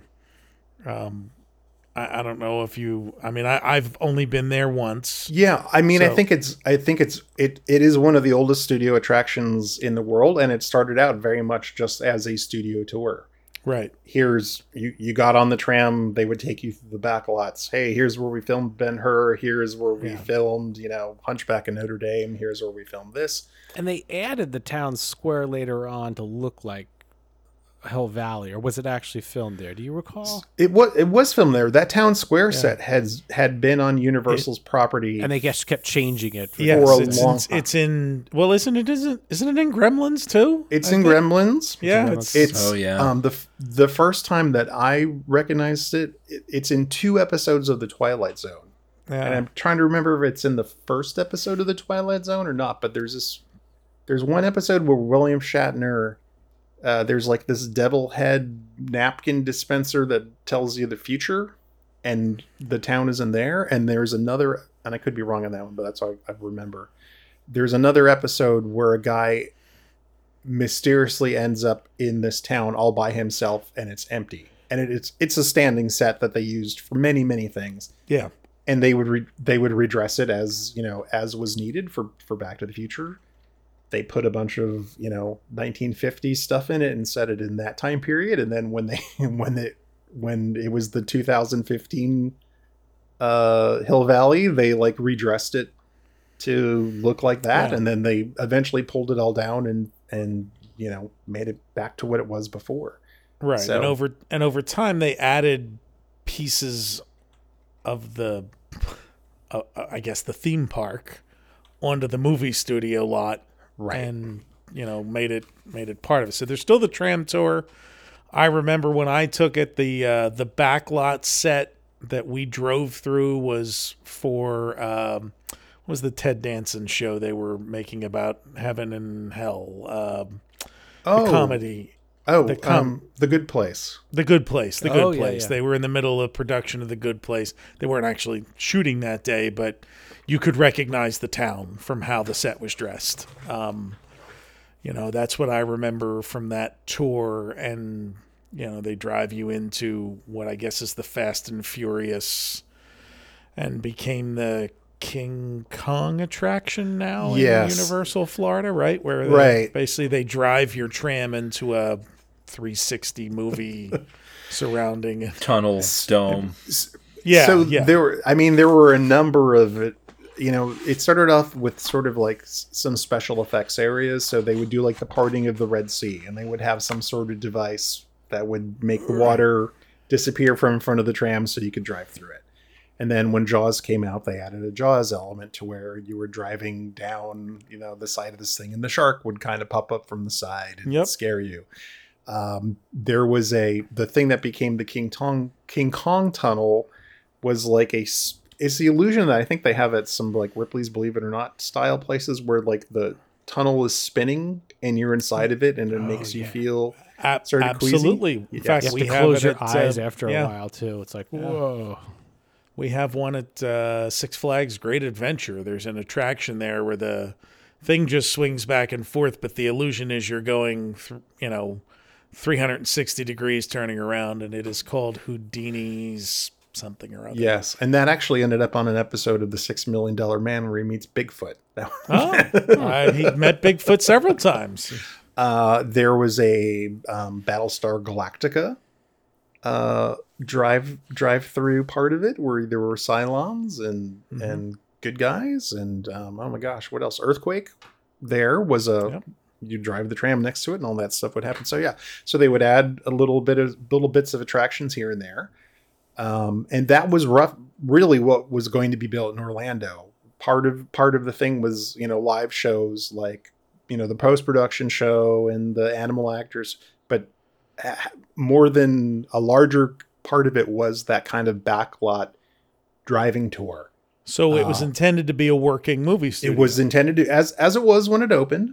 Right. But it had all of the backlot stuff that was in California would have been in Orlando. It would have had the town square set. It would have had the Hunchback, old set. It would have had Dracula's castle. It was almost a virtual copy of what was in California at the time. Even the Battlestar Galactica thing, 1984 Galactica had been off the air for, 5-6 years, and I don't even know if anybody cared, but they were going to build it. It had the Jaws thing where it had an Animal House fraternity row. I am not even, but but those plans died, largely because the MCA at the time was not large enough to be able to fund that by themselves. That's the reason that they ended up pitching Paramount, that allegedly Michael Eisner saw the presentation, and then eventually took that stuff and decided to do Disney MGM because they were looking for partners to help pay for it. These companies were exceedingly small. Even Disney at that time were not the huge mega corporations they are today. So that those plans died out. But according to the creative director and producer Peter Alexander, they were finalizing the programming of the King Kong Encounter show in June of 1986. So that's the one that Bob Gurr worked on, where the tram drives up and a helicopter crashes and starts on fire, and then you're supposed to be on the Brooklyn Bridge, and there's a big giant Kong figure, and he's got the banana breath, that thing. So they were finalizing the programming of that show for debut of June of 1986 in California. And he looked up and he saw director Steven Spielberg driving a golf cart into the building on the lower lot of the Universal site there. And as it turns out, the two of them were college roommates, but actually hadn't seen each other since they had graduated. So Alexander ran the show for Spielberg, and he was incredibly impressed by what he saw. Spielberg mentioned that his friend George Lucas had taken him on a test ride of Star Tours at Imagineering. So this is 1986. Star Tours comes out, a few months later. But, George Lucas and Steven Spielberg were buddies working on, Raiders of the Lost Ark and a bunch of things. So George got Steven a ride. And Lucas actually teased Spielberg saying, it's too bad you're working with Universal. They'll never be able to do anything like this. And so after seeing what Universal was actually capable of doing, Spielberg got really excited. He initiated meetings with the MCA executives Sidney Sheinberg and Jay Stein. On January 20th, 1987 of the next year, Spielberg signed a contract with MCA, naming him as the creative consultant to Universal Studios Florida. So this was the push that MCA needed to have the parks go forward. They're like, hey, if Steven Spielberg thinks this is cool, maybe it's time to get this stuff off the back burner and make it happen. And now we have access to Steven Spielberg's movies and properties. He's one of the hottest directors. In exchange for a percentage of the park's admission and merchandise sales to be paid out every year in perpetuity, Spielberg would bring his expertise to review plans for the new park, which was then fast-tracked to open in 1988. But more importantly, this would give him access to all of Spielberg's incredibly popular IP, from his movies as well as things that Amblin Entertainment was making. So that's Jaws, E.T., An American Tail, and Back to the Future. Work on the attraction began in earnest in 1988. The Back to the Future sequels hadn't been written yet, so there wasn't a lot of additional material to work from. They, threw around a bunch of potential storylines like Doc Brown has an evil twin and just all kinds, just whatever the most normal, boring things that you could think of that something to kickstart stuff. But it really wasn't getting anywhere. They eventually hired 2 writers, Mark Cohen and Peyton Reed, onto the project in 1989. Now, those people had actually worked on behind-the-scenes documentaries on Back to the Future 2 and 3 while they were being filmed. And Peyton also wrote and directed the secrets to the Back to the Future trilogy starring Kirk Cameron, that special that came out to promote I think when Back to the Future 3 came out. So those guys, knew Back to the Future forwards and backwards. They had good working relationships with Bob Gale and Robert Zemeckis, the writer of the film and the director of the film. So they knew what to do. It was Peyton Reed who finally cracked the code and came up with the storyline of the 1955 Biff stealing the DeLorean and then having the tourists go out to try to catch up with them and bring back to the present.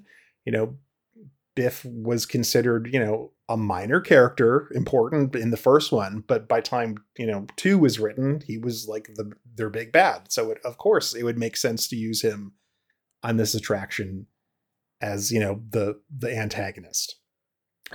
Interesting enough, this Peyton guy, he still makes movies. Maybe you've heard of a little movie called Ant-Man. So he wrote and directed the Ant-Man movies, but this was his start into things. He also worked on the live action segments, writing for Christopher Lloyd, the Back to the Future cartoon series that came out. There were some interstitials with like live action Christopher Lloyd in there, and Bill Nye the Science Guy. And so, and if you want to talk about prescient timing, I mean, if this had been a 1981 or 82 movie, you wouldn't have been trying to make a ride out of it 10 years later, probably, although they made King Kong and some of that. Right. But that simulator technology is the only thing that you could apply to make, like what else would you make a Back to the Future ride about? So interestingly enough, allegedly there were some ideas for doing a roller coaster, which I haven't seen artwork for, but that was one thought. I have seen artwork though, done by the production designer for Back to the Future 2 and 3 that look an awful lot like a dark ride to me. There's a line of what looks like maybe 2 or 4 passenger DeLoreans and people getting into it and out of it. And those, I mean, I guess if you did like the Mummy style where it's an indoor coaster with some show scenes that, not like Rock and Roller Coaster where you're going so fast that, could be anything. Right. I guess that would work. Yeah. Even this was prior to induction launchings to where you could actually go 88 really fast, which would have been cool. So it just, you're right. It was really the perfect culmination of like all of the films being developed. The right technology was out there. It all worked and it all made sense. It was, perfect. Oh, if Universal had sponsored Test Track though, can you imagine that? And you hit 88 miles per hour and then you shoot out into something? The sparks. Yeah. Well, does anybody, and I know it's on YouTube, I'm sure if I look it's there, but starting around maybe 1988, every Universal movie you rented at the movie store, because you started to buy stuff, but you only bought like the big blockbusters. But the videos, home videos originally didn't have trailers or commercials, and then sometime on the back half of the 80s, like they would sneak on a trailer, and then you'd start getting like a Pepsi commercial and then a trailer, and then eventually, and then it got ridiculous. Disney might even be responsible for that because everybody, coming soon to Walt Disney Home Video, coming soon to theaters. And there'd be like 8 minutes of stuff beforehand. But I remember before Universal films that you would rent, there would just be this scroll across the screen that would eventually spell Universal Studios Florida, and I think had the logo, but it was like a 1 minute build up to coming to, or Now, the people who have brought you the magic of Hollywood for over 75 years want to bring it to you like no one else can. To take you inside the heart of a working motion picture and television studio to watch real filmmaking in action and share the secrets, the spectacle, the glamour that have made not only great entertainment, but entertainment history. Universal Studios Florida, premiering in Orlando, spring 1990. It's the greatest Hollywood production ever. I mean, at the end of it, all I wanted to do was go to that place. Like, I'm like, this looks like the coolest place on the planet. Well, they had so much going for them. They had the movies that, you know, weren't Disney movies. I mean, they had like Back to the Future. They were blockbusters. They were adult movies. They were blockbusters. You know, all these big ones. And then on top of it was like, I don't know about you guys, but for me, it's like I talk about the MGM studios. It was like, it was behind the scenes, but you could live it. You know, it was just like such a cool idea.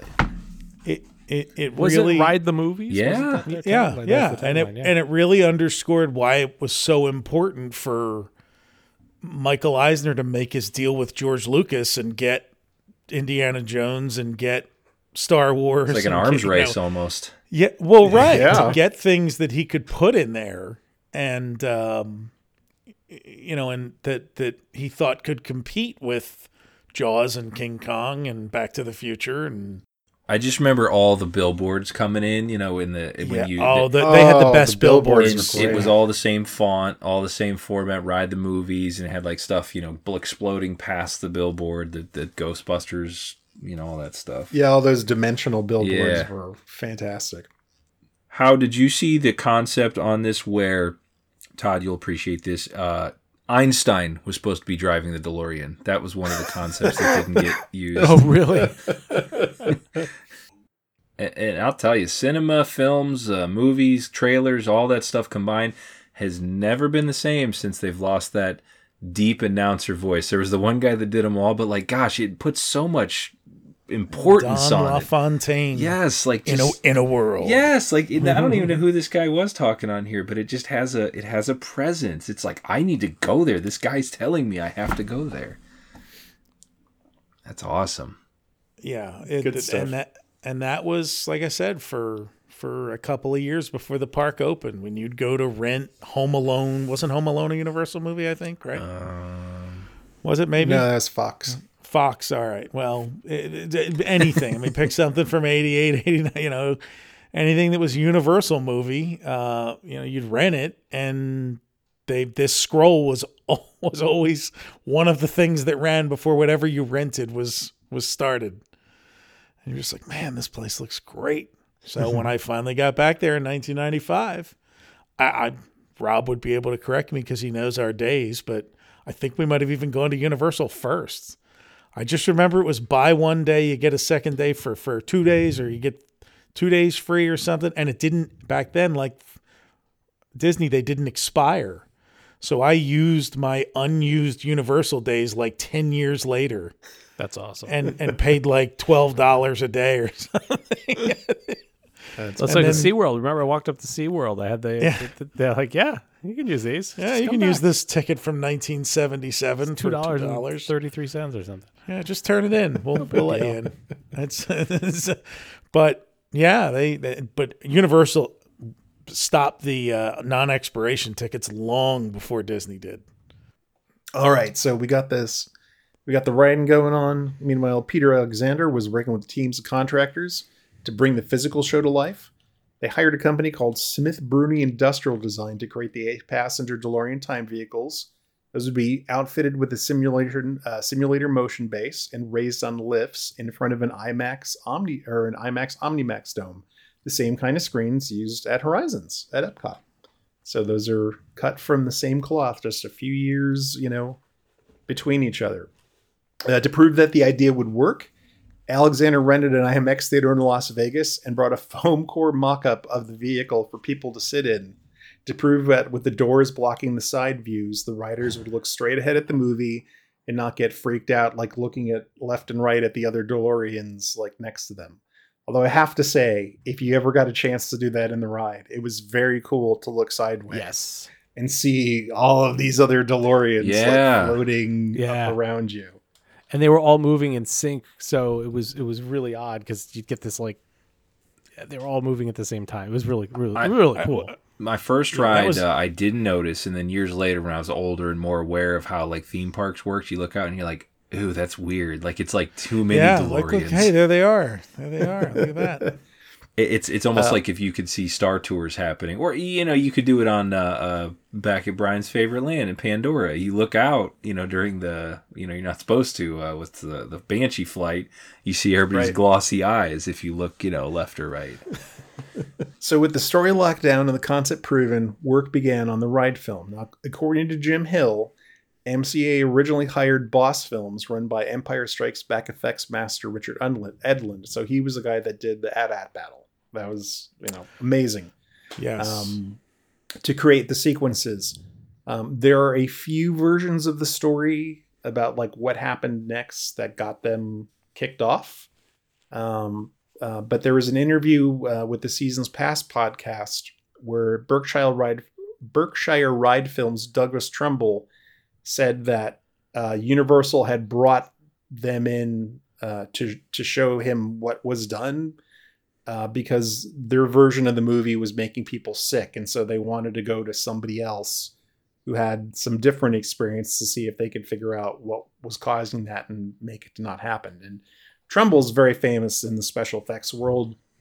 He had worked on 2001: A Space Odyssey. He directed Silent Running and did the special effects for that movie in the 1970s. So this guy was a luminary.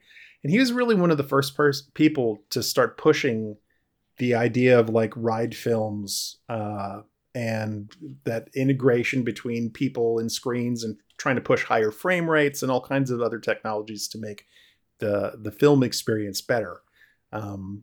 So his company ended up with the contract to do the model work and the film itself. A different group of people did the pre-show. Same folks that worked on those Back to the Future programs that we talked about also worked on that. It's interesting. What are some of the things that you remember about the film itself when you watched the film in the theater? Well, it was all miniature. It was all like real things, nothing CGI. No, you're right. It was all practical. Did it seem dark to you? It was very dark. I mean, it's almost like you hid the ride among the darkness because they couldn't do certain things with it. And let's be honest, you build the model of Hill Valley and it's got to be dark at night because otherwise you're going to have to build a model to infinity to get all the, you have to paint a backdrop.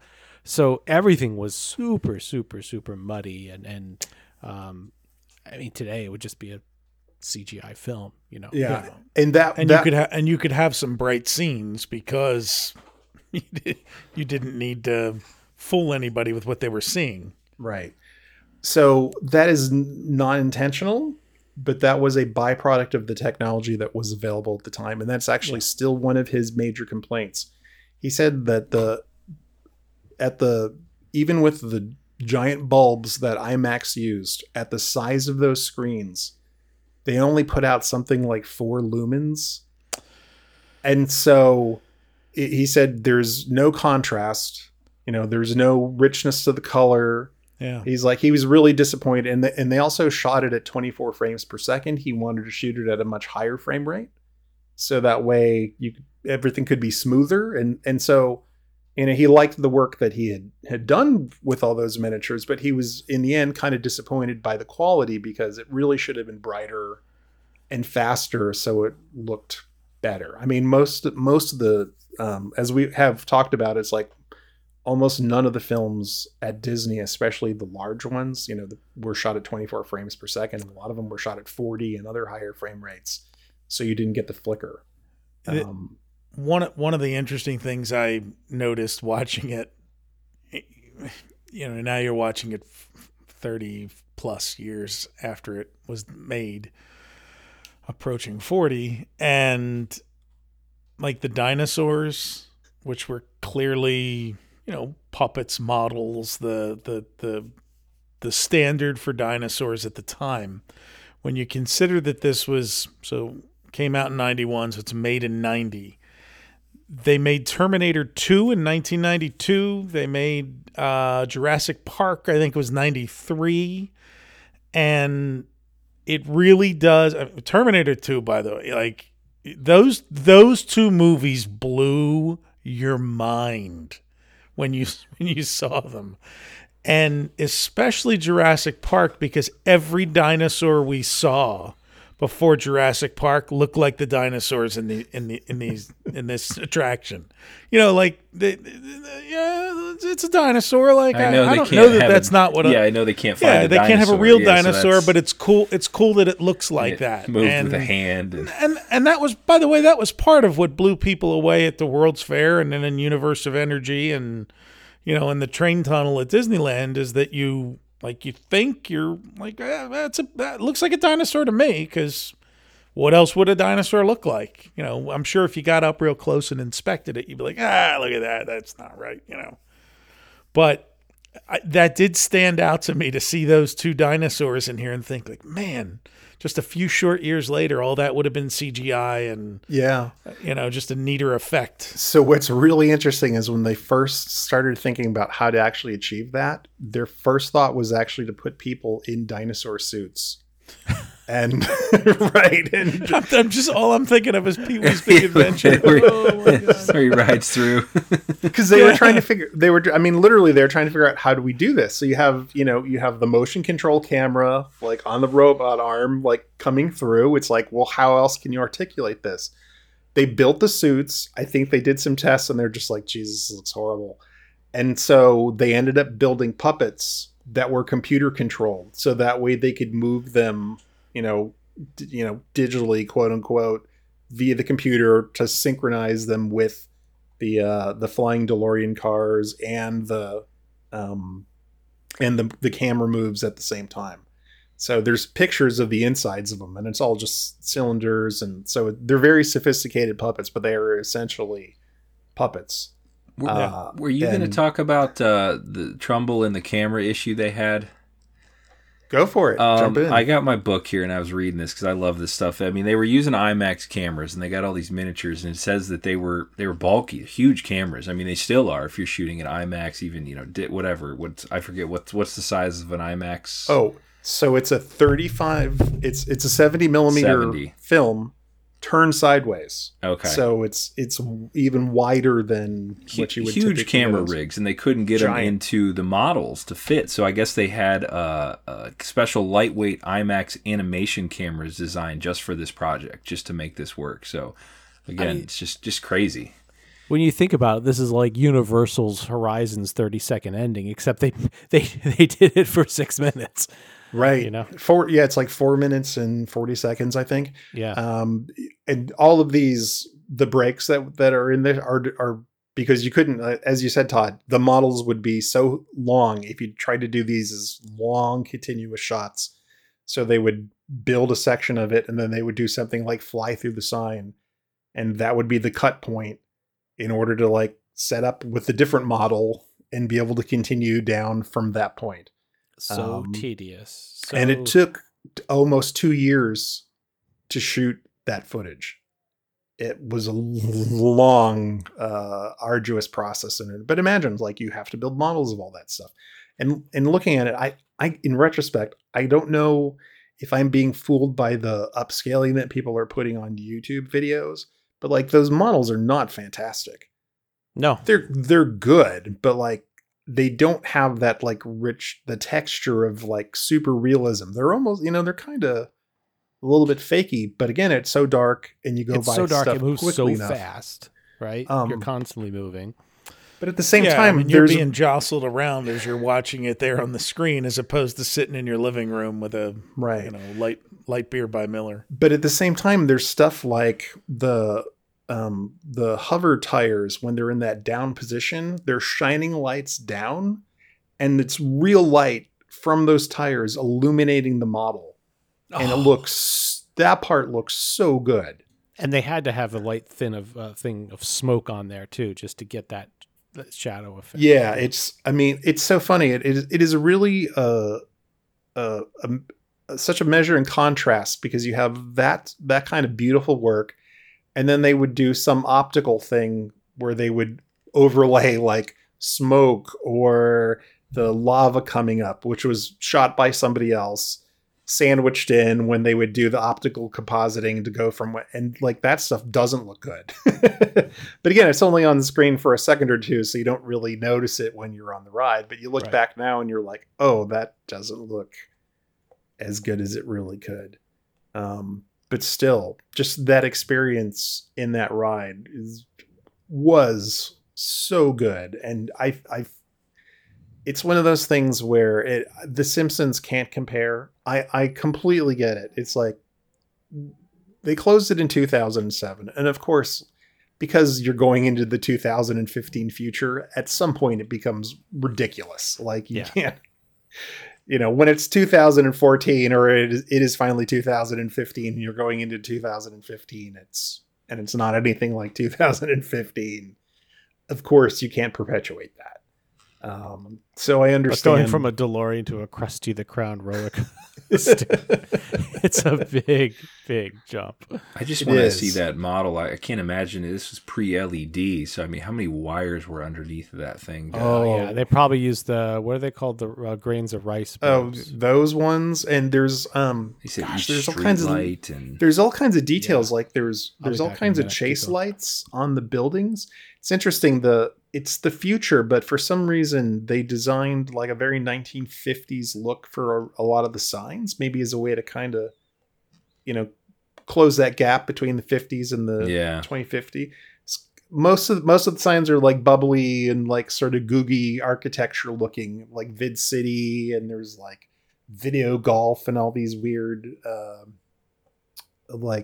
fake businesses that are in there, but those have a very 1950s look, like meshed into this futuristic architecture. There's stuff like transport tubes that go between buildings, and there's little people inside of them. As you go by, there's silhouettes in a lot of the windows, which were probably just cutouts. It probably didn't even move, but it just looks great. There is a styrofoam coffee cup in the town square, like in the back, that I don't know if it was left there intentionally as a gag or if no one removed it, but if you know where to look, it's like there's a styrofoam cup sitting amongst the models. That's great. The second time you go through town square, but such a tremendous amount of work. What was the time period specific show where somebody left a water bottle? I think it was Game of Thrones, wasn't it, or something like that? Somebody left a plastic bottle of water. Starbucks cup. Yeah, it was a Starbucks cup. That's it. That's a period piece. I want you off the set. But it made it to air. That made it to air, and I'm sure they've CGI'd it out of subsequent releases. I am surprised. I would love a report from Brian and Todd here. They filmed this all, the miniatures and everything, in Massachusetts. You guys were right down the road. And yeah, we stopped by. Yeah, see if there's we any checked out the model. Todd's got the model in his basement. Yeah, it looks beautiful. We'll do an HBO flyover one night. Housatonic, Massachusetts. Do you know where that is? Housatonic. Housatonic? Good question. Tastes delicious. Yeah. It was in an old textile mill, It's great with gin. There's a textile mill on every corner in Massachusetts. Oh, really? Oh, well, look at that. Oh, yeah. They're all defunct, but yeah, it was they weren't still making textiles. They're all lofts now. Yeah. Yep. Well, that said, you guys have to find that and then visit the site and take some pictures outside. Housatonic, Mass. Take a DeLorean. Oh my gosh, that's out south near. That's way out in the middle of nowhere. That's south. It's at least 2 miles away. No, that's out near Lenox and Pittsfield, the Great Barrington.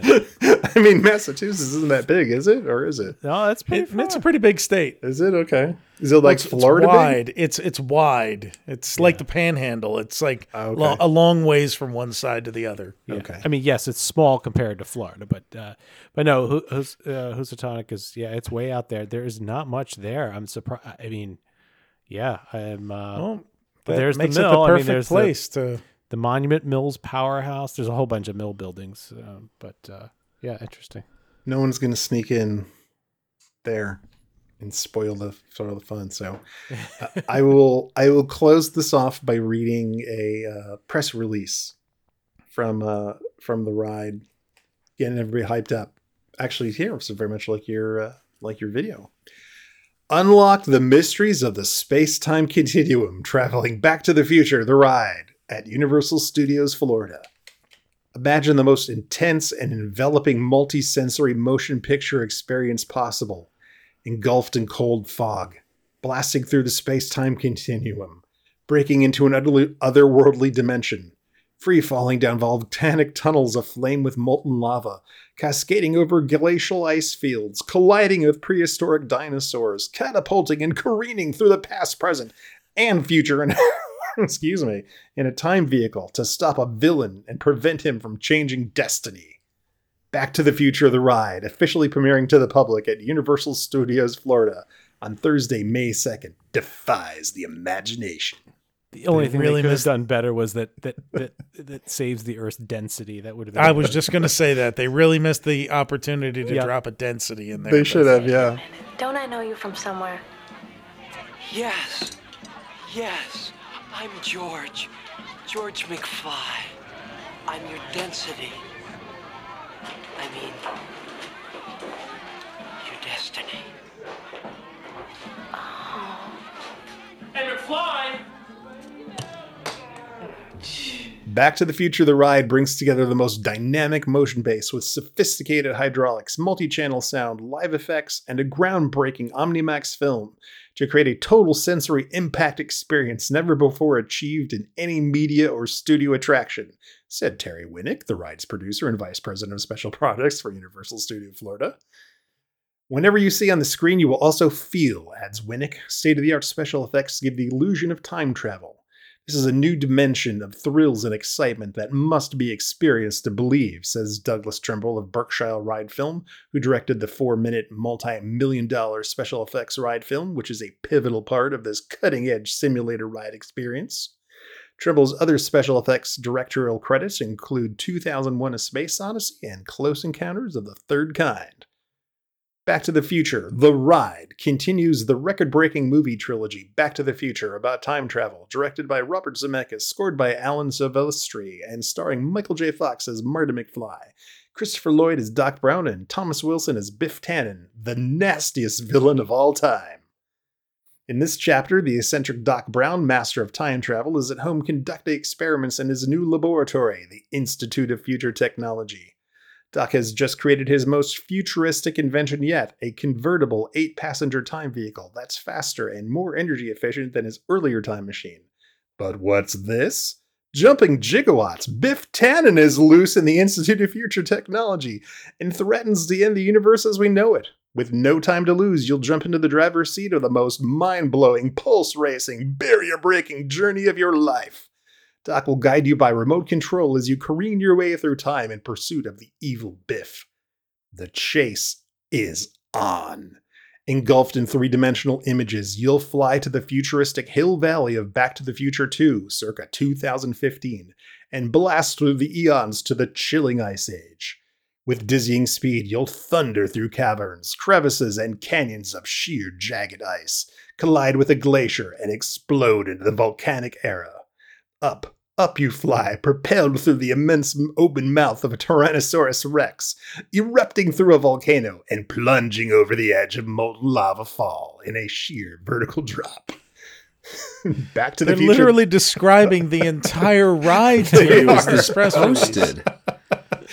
This was this went out to all the newspapers. Went out to newspapers. Oh, okay. I'm sure they would pick a section of it, right? Yeah. Yeah, John Davidson sitting there looking at John Tesh for Entertainment Tonight saying, take these 2 lines, we'll put these in the show. You know? That was something. Oh, and we're only halfway through, so I'll just read the rest on I'll drop it right here. There. So what is neat though, so the ride is 13 stories tall. So that's maybe as big as Tower of Terror, right? It's housed in the world's largest twin OmniMax theater domes. Each Back to the Future OmniMax screen is twice the size of a regular OmniMax. 23% of the screens are actually holes. So that way the sound can come out. The screens have 72,400,000 holes. Now you know how many holes it takes to fill the Albert Hall, right? The screens weigh 12 tons each. They were the largest of their type in the world at that time. Took 6 months to make. Let's see. Anything else exciting here? 10,000 watts of sound in each one of the domes. Okay. I wonder if they had one of those big speakers like Marty blew out, and with the little miniature yellow guitar.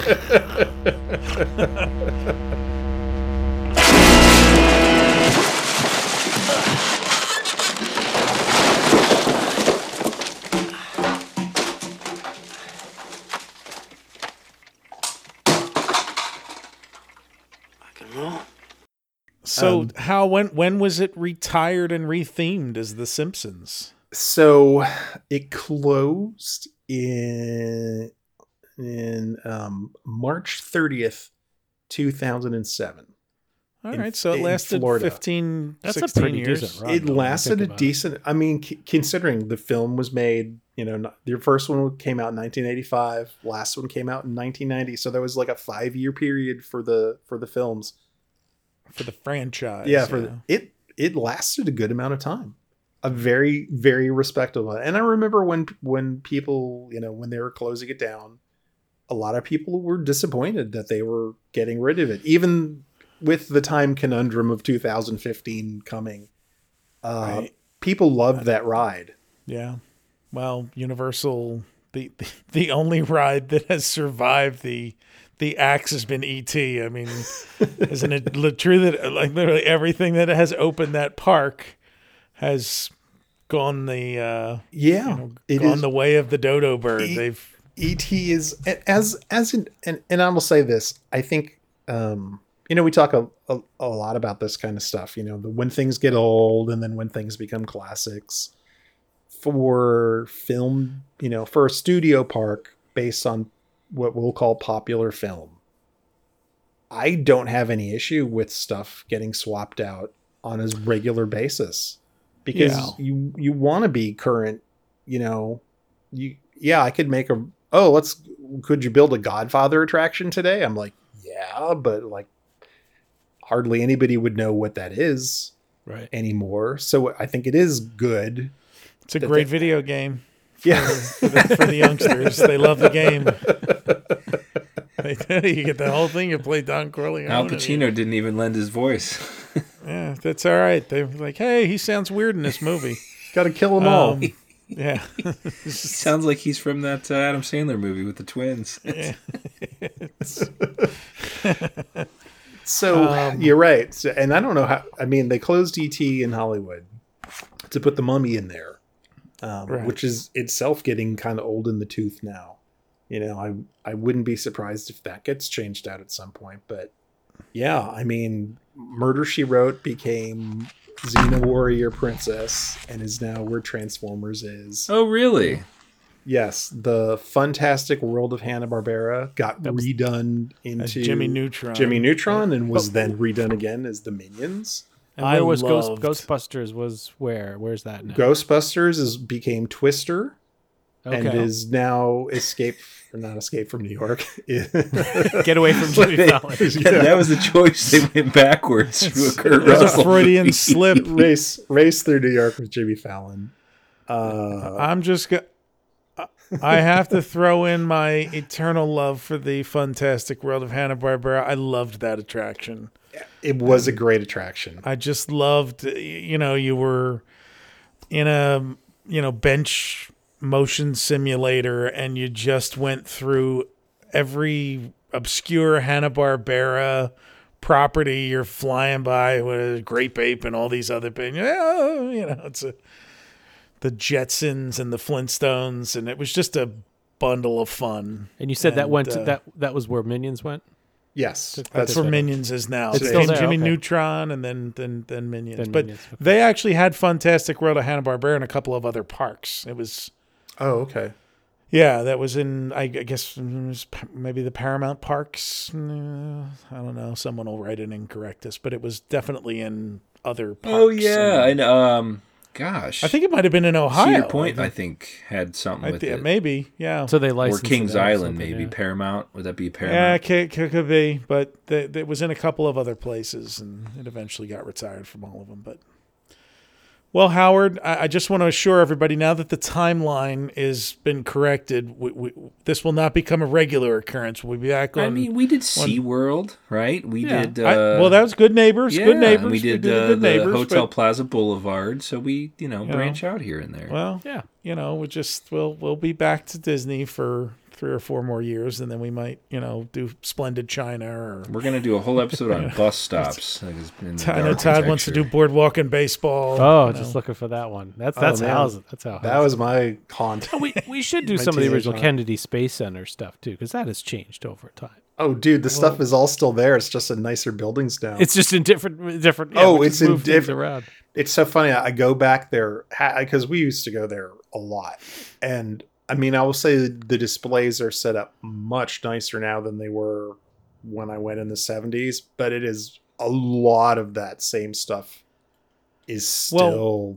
Yeah, still well, there. we're not making new Mercury capsules or anything. Yeah, that's very So, true. I mean, it's just they're just moving the stuff around and displaying it differently. Good point. Well, gentlemen, this has been a nice kickoff to the year. It has. So thank you very much, Hal, for putting this together. It was a nice. It was pretty heavy. Whoa, this is heavy. There's that word again, heavy. Why are things so heavy in the future? Is there a problem with the Earth's gravitational pull? Appreciate that. And any T-shirts? We're gonna do something with this. Yeah, we're gonna do some Universal shirts. Cool. For this, I actually was looking through old photos today, and I found the grand opening logo, wow. which was on the podium. So yeah, so that's going to be in the shop when this drops, and who knows, we might throw a couple of Well, before we go, Todd, I got to show Fun you homages. these new matchbooks I got for my new detailing service. Before we go here, they're Oh, absolutely. Two coats on that, please, JT. 2 coats. Okay. Now, JT. I was just finishing up the first coat. You're right. That's right. Don't con me. Side note, why did they pick 50s Biff to be the villain in the ride and not the old Biff from the 80s? Like, he's in that, 50s, that the rolled up sleeve and the... Because that's what he actually looked like. Yeah. He didn't need Yeah. a makeup budget to yeah, that's Tom Wilson. And that's the one in it that you were most familiar with, which again makes okay. So there's another time thing here. Like, if it's young Biff from 1955, how did we get the DeLorean?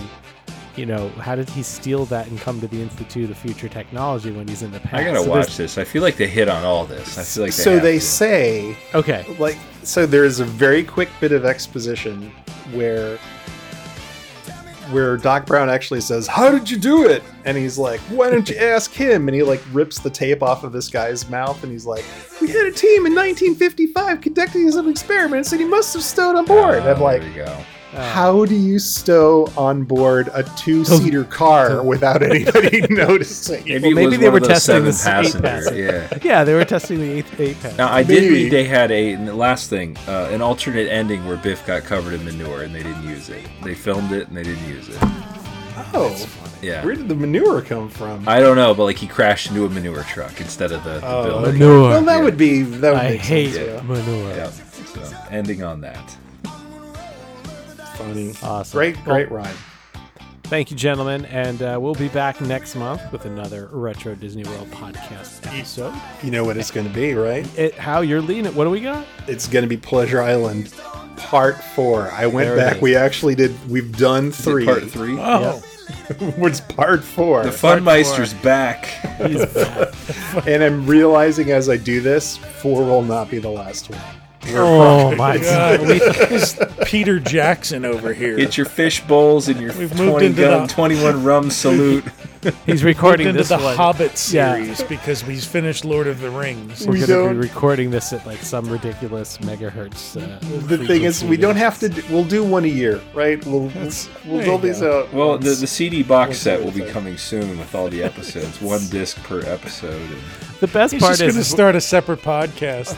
We're going to retire someday, and How's it like? We have to come out of retirement because Pleasure Island 16. They're coming back. What are they doing? Pleasure Island Part 7. We got to cover Disney Springs. We got to cover Disney Springs. We're all in walkers. We're in our 80s doing this. You know? Oh, goodness. And to those listening, as always, you can hit us up, and if you can donate at retrowdw.com/support us. They'll take you to our TeePublic shop where you can get all of the t-shirts and merchandise and all the great stuff that we make. Also, if you can, give us a shout out on your favorite podcasting app, wherever that is. Give us a rating, a star, however many you think we're worth. Hopefully it's 5. And with that, we will see you next month. And Brian, take us out. Follow the Lake Buena Vista Historical Society on Twitter and Instagram at LBV History, and on the web at lbvhistory.org. For all things Retro Disney World, including exclusive merchandise, visit us on the web at retrowdw.com, and on Twitter, Instagram, and Facebook at RetroWDW. And follow our hosts, Todd McCartney, on Twitter at WDWMS, Hal Bowers on Twitter and Instagram at GoAwayGreen, JT Cougar on Twitter at LS1JT, and on YouTube at Rubber City Motoring, and on the web at rubbercitymotoring.com. And you can find me on Twitter, Facebook, and Instagram at Brian P. Miles. Retro Disney World is the monthly podcast of the Lake Buena Vista Historical Society, a nonpartisan, nonprofit, tax-exempt 501c3 organization, and is not affiliated in any way with the Walt Disney Corporation or any of its subsidiary or affiliated entities.